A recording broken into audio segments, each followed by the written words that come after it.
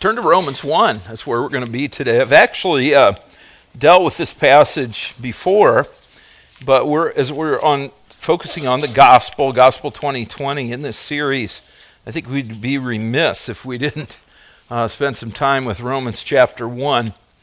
I love this passage of Scripture. It just really touches my heart. So I'm going to start. We're going to read through Romans chapter 1, verses 14 through 17.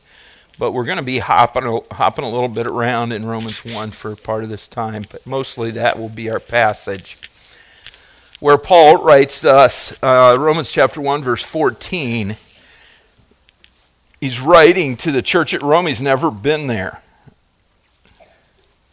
He's never been there. He's never met these people. We're not 100% sure how this church was planted and grew.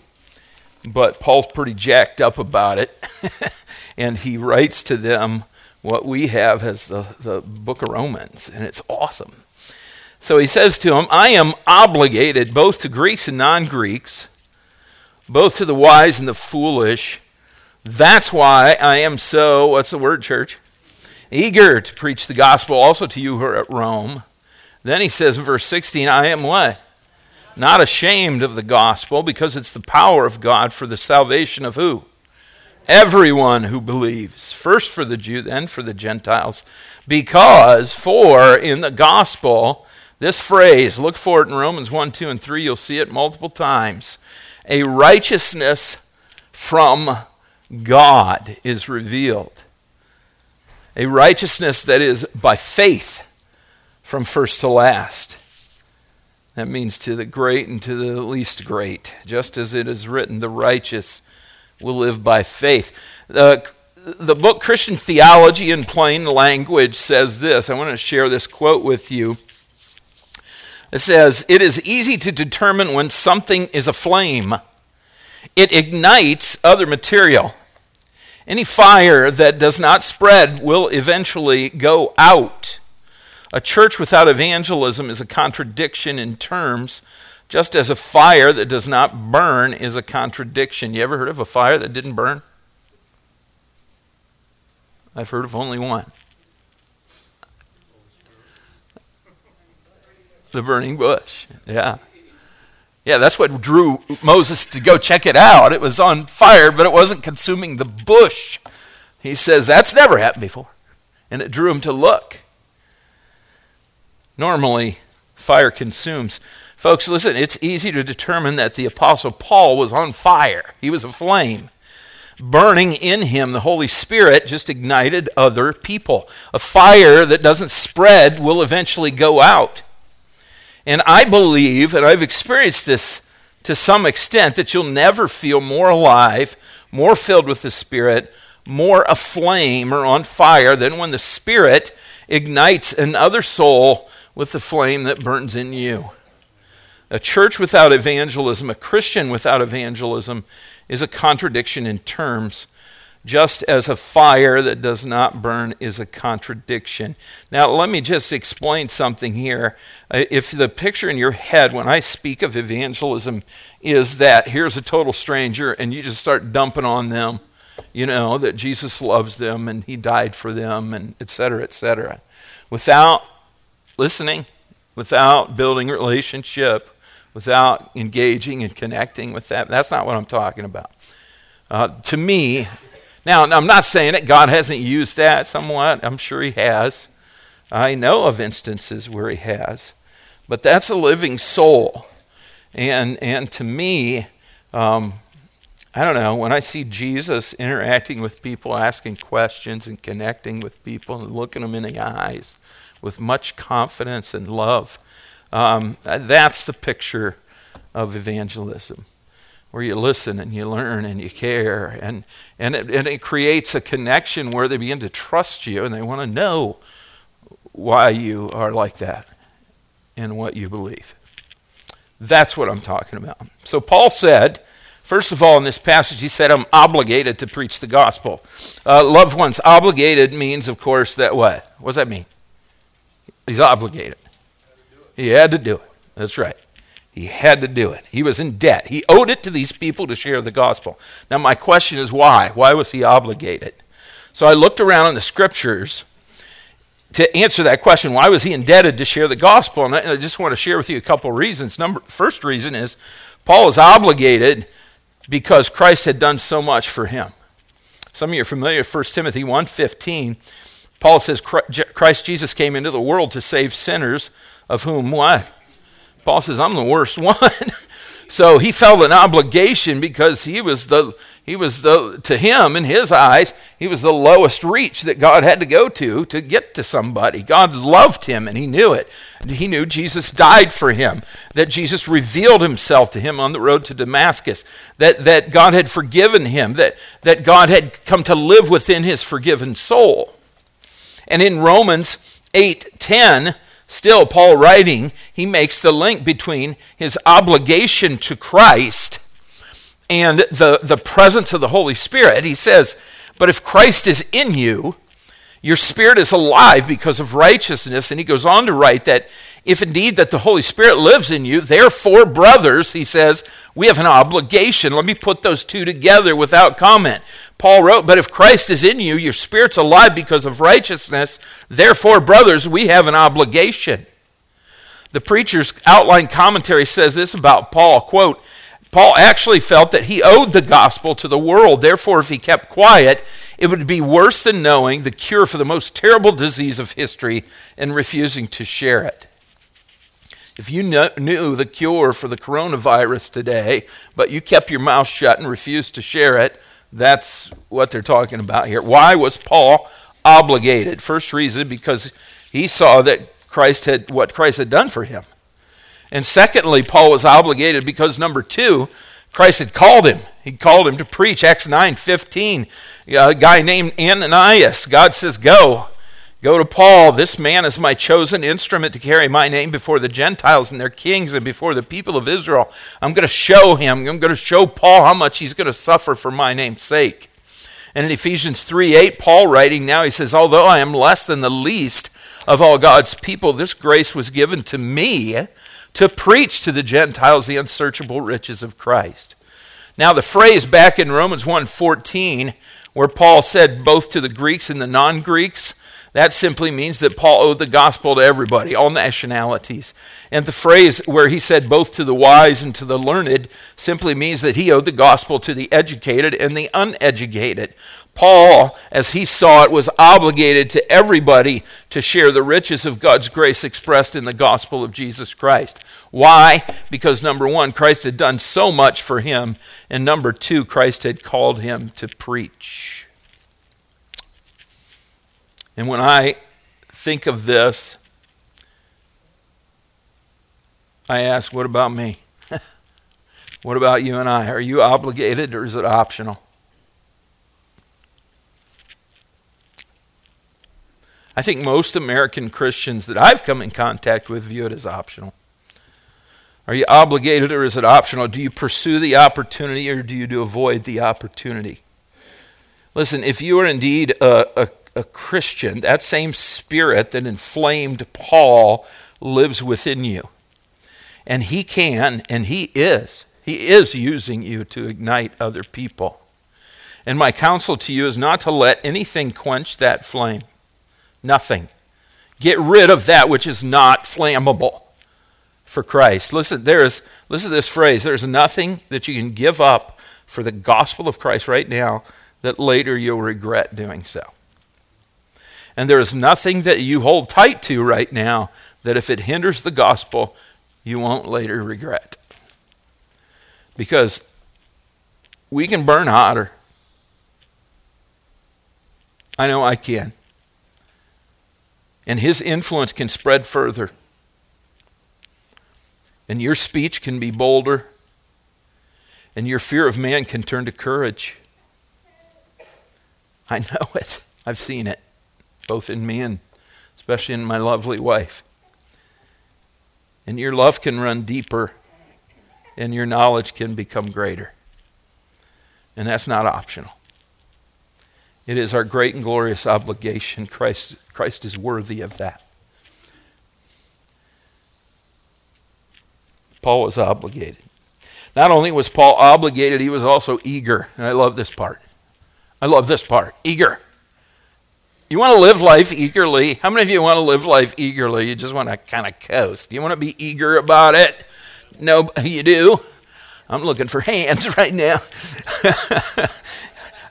I want to be eager. 15, he says, verse 15, chapter 1, he says, that's why I'm so eager to preach the gospel also to you who are at Rome. Love this word. You like Greek? Most of you probably don't, but I like it. And this word is awesome. It's prothemos. Prothemos. That's the word for eager. And it means this, forward in spirit. Forward in spirit. Do you hear that? Forward in spirit. Your spirit's leading you. Most of us, our emotions and fears and insecurities are leading us down the road of life. But here it's forward in spirit, an urgent willingness, a fierce passion. Ha! Isn't that cool? A fierce passion. Yeah, 2 Corinthians 5:14, Paul writes, for Christ's love compels us. See, Paul had to preach. His love burned hot for Christ and for the souls of man. 1 Corinthians 9:16, he said, yet when I preach the gospel, I can't boast, for I'm compelled to preach. Woe to me if I don't preach the gospel. Spirit inflamed, spirit on fire, like Peter and John, Acts 4:20. Here's what Peter and John said about it. They said, we can't help it. We can't help it. We can't help speaking about what we've seen and heard. Or like the prophet Jeremiah. I love this guy. I used to hate reading through. How many of you love is Jeremiah your favorite book? Crickets. Yeah, that's what I thought.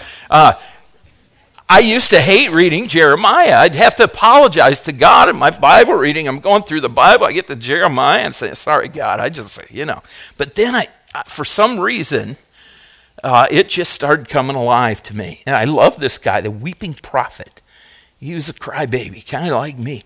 But the prophet Jeremiah had this unpopular word from the Lord in his day. And in chapter 20 and verse 9, here's what he said.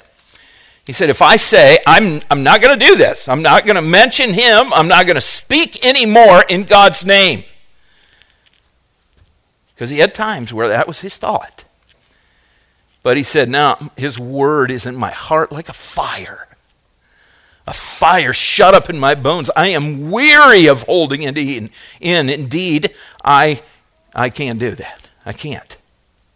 See, Paul couldn't help it. He was like that. He had to preach. He had to share the good news of God. Or like the prophet Amos. Amos chapter 3 and verse 8. Love this. Love this. He says, the lion has roared.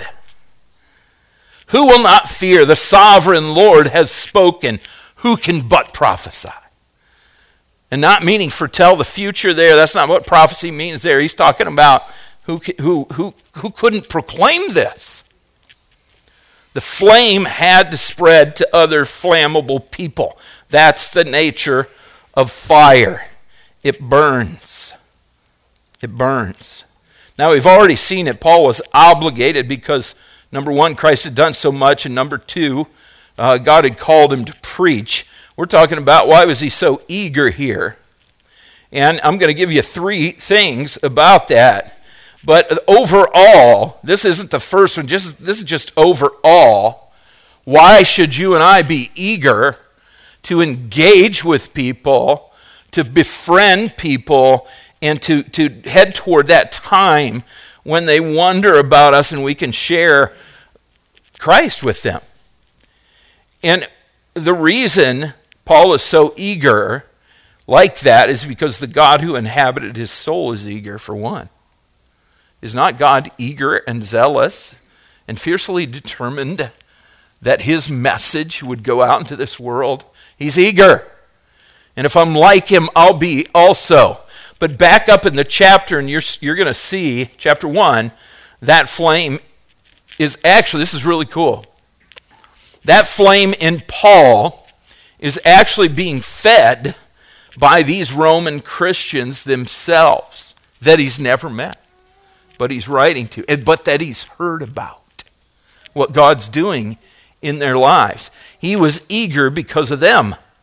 That was part of his eagerness. Look at verse 8. Paul says, first I thank my God through Jesus Christ for all of you. So number one, why was Paul so eager? It's because he was thankful. He was thankful for the Romans, for their fire and for their endurance for Christ. Listen, church, a thankful Christian is always going to be an eager Christian.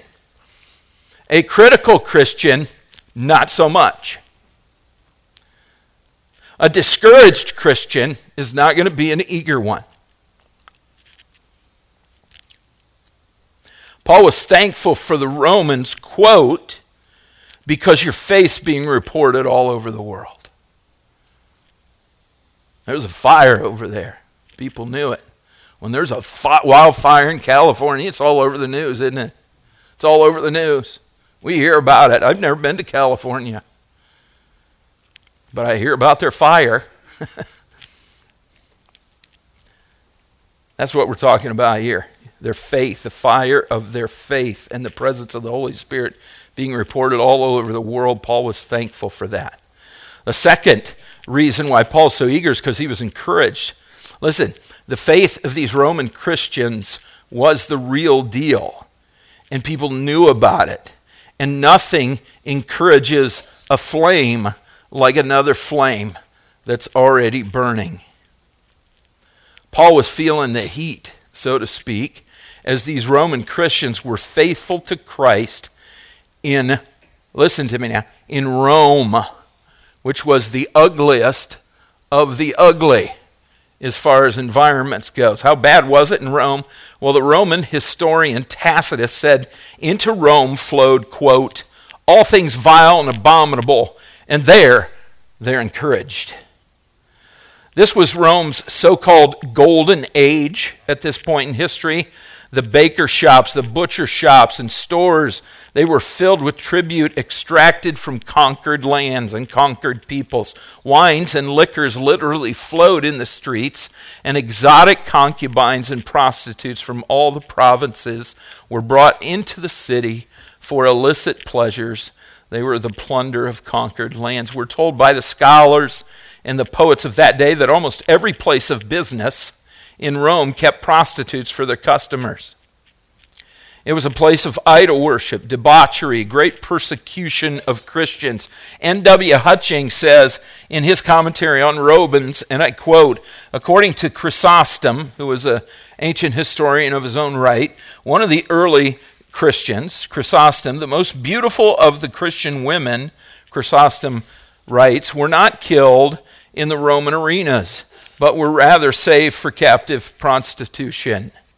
Therefore, it's no wonder that all the world marveled at the fact that men and women would be faithful followers of Christ in the midst of such conditions.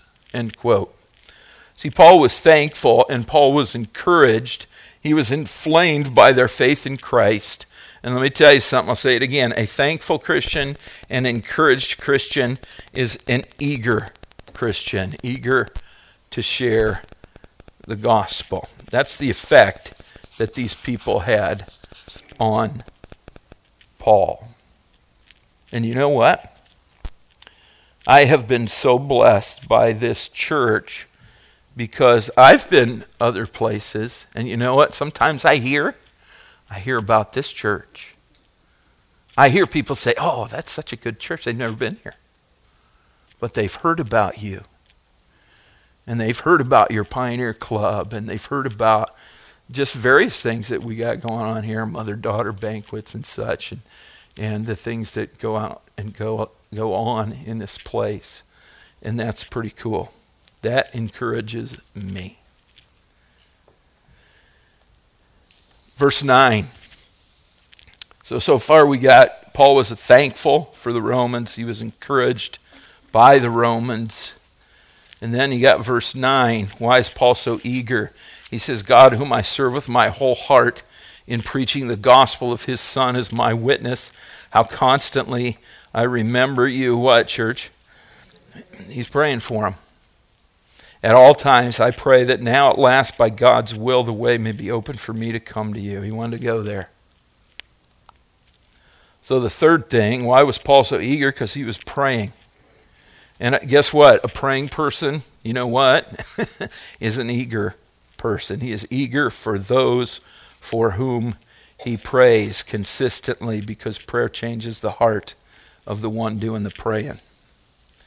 And because prayer changes the heart, and since Paul remembered them constantly in prayer, then supernaturally his heart became more and more burdened to bless them and to encourage them in return.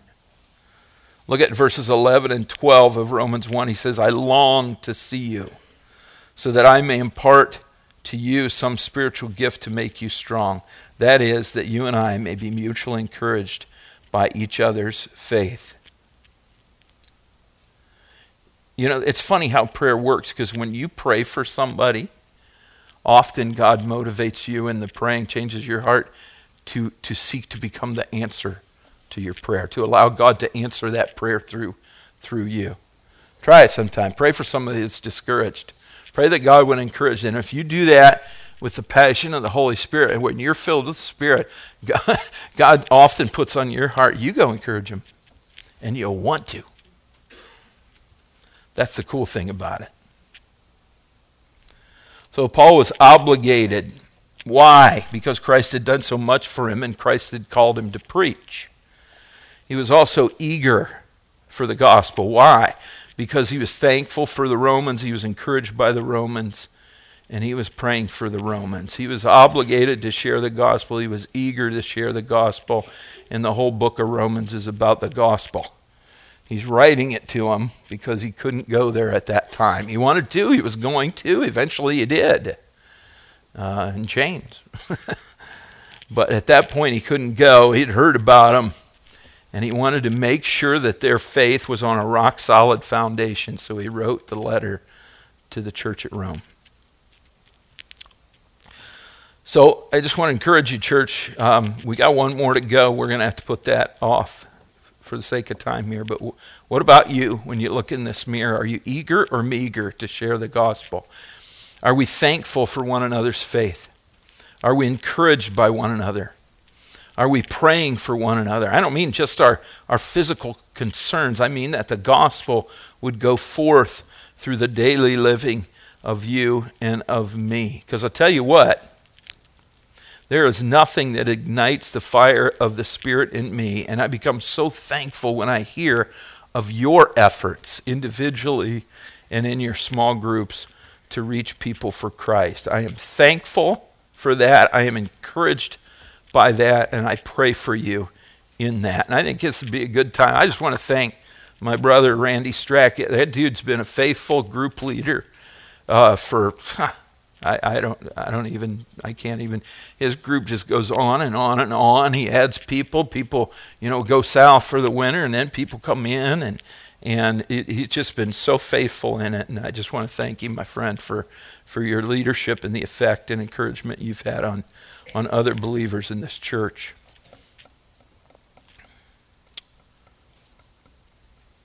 That's all we're going to do today, so we'll have time for communion. But next time, I'm planning on looking at the third part of this message, Unashamed. Paul says, listen,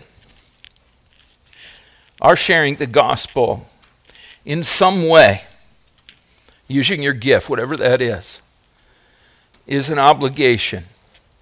It's not an option. This is an opportunity in which we need to be eager, not meager, because just as it is the nature of fire to burn, just as a flame that does not spread will soon go out, just as a flame that does not burn is a contradiction, so it is with the Holy Spirit in you and me. He inflames us with his presence, with eternal life, with a love for God, with a love for people, and a love for life. And I just pray, I know you're probably familiar with this quote, but it's so fitting, to make our prayer that of Jim Elliot, who was martyred for his faith down in the Amazon jungles. Most of you know him, or of him. He prayed at one point, this was in one of his journals, he said, God, I pray thee, light these idle sticks of my life, and may I burn up for thee. Consume my life, my God, for it is thine. I seek not a long life, but a full one, like yours, Lord Jesus. Romans 1:16, the thesis statement for the whole book of Romans. Paul says, I am not ashamed of the gospel, because it's the power of God for the salvation of everyone who believes, first for the Jew, then for the Gentile. Why, Paul? Because in the gospel, a righteousness from God is revealed. A righteousness that is by faith from first to last, just as it is written, the righteous will live by faith. And I just want to close with this. I was going to tell it earlier, but I didn't. Blew right past it. I just want to give you a formal definition for the gospel. We've talked about it for weeks now. But the gospel, the good news, is a message, right? It's a message from God, right? So here's how I tease that out. The gospel is the triumphantly declared message that God has conquered sin, death, Satan, and hell, and has begun to reign by his Holy Spirit within the souls of his surrendered people. Let me close with that. I want to say it one more time. The gospel is the triumphantly declared message that God has conquered sin, death, Satan, and hell through his Son, Jesus Christ, and has begun to reign by his Holy Spirit within the souls of his surrendered people. I want to live out the gospel today, this week, and I hope you're inspired to do the same. Let's pray. Father, I thank you for Romans chapter 1. Thank you for the Apostle Paul and how you used him. And I thank you that the flame still burns today. I pray it be rekindled in our hearts. We each of us has family who are hurting, who are struggling, maybe do not know anything about your triumphant message, your triumphant victory. Maybe they do know, have heard, but they don't quite understand it. I think there's so many people that know Jesus died for their sin, but they think, therefore, they have to behave themselves and live a boring life. It seems to be the way that some people think. And they don't know that this is really about life and death. That without you we're dead in our trespasses and sins, and that death will be eternal. We will, just as we're choosing to live this day apart from your presence, when we die, you just fulfill what we've lived. Choosing to live this day, this week, this month, this year, putting Christ off till another day, choosing to do my own thing, my own way, and then maybe even thinking, well, when I come to the end, just before I die, I'll ask God to forgive me, and I'll be good. Whoa. Because if that's how we want to live this life, what makes us think that in eternity we'd want to be in God's presence when we chose to be separated from him all throughout our lives? Hell is not some place you throw us into. It's some place we choose to go. It's the outworking of our will on earth. That's what you came to rescue us from. Men love darkness instead of light because their deeds are evil. I pray, Lord, that you would, break up the hard hearts that think that this whole thing is about behaving themselves better, making different choices that aren't any fun, whatever. And that they begin to realize that they're a house for you to live in, and as long as they keep you out, they are empty. And they're just going to spend their time trying to fill that up with stuff that's never going to satisfy them. Might feel good for a second or a day or whatever, and then it's like, I got to move on to something else because that didn't do it. And Father, for your church here, this message is triumphant. Man, Christ overcame death. So we just want to repent of the fear and the insecurity we feel about where we're at as Christians in this world and how the world might feel about us. Because this is triumphant. This is the only power, the only person ever to die and defeat it. And your word tells us that he didn't just defeat death, he defeated sin, not his, ours. And so this is an awesome message. It saves our souls for eternity and guarantees us a new body like the one that Jesus had when he came out of the grave. One that could function fully in both dimensions of spirit and physical. That's our destiny in Christ. We don't want to be ashamed of that. Paul wasn't ashamed. So I pray that we would embrace this with deep contrition at our fear and insecurity and just with great power, because it's not our power, it's yours that lives within us. So have your will and way with us, Lord.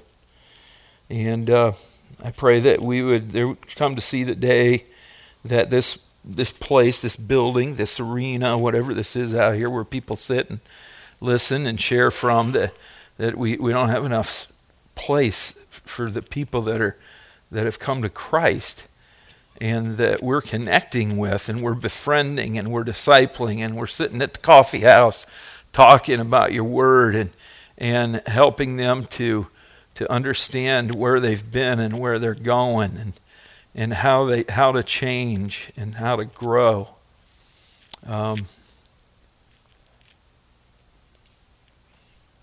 Thank you for these people, Lord. And many of them their lives are different than what they used to be. They're utterly in a different direction. They're changed. I thank you for them. Pray that what we're talking about today, we're just scratching the surface of what you want to do and can do. But we know it's going to hurt some too, Lord. And so, the cross hurt Christ, and I know change hurts sometimes. So we trust you. That's, I guess, what I want to say about that, even in the pain of transformation. All right, Lord, as we're going to be reminded now of what it cost you to pay sin's debt. As we partake of these elements, as you, Lord Jesus,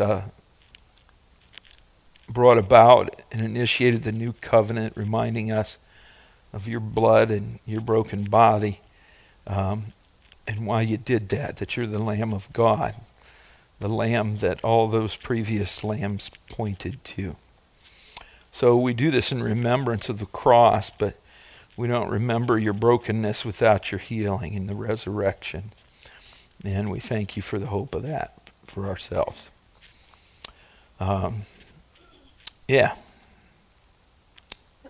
We humbly remember, Lord. This is the gospel we're partaking of here. In Jesus' name, amen.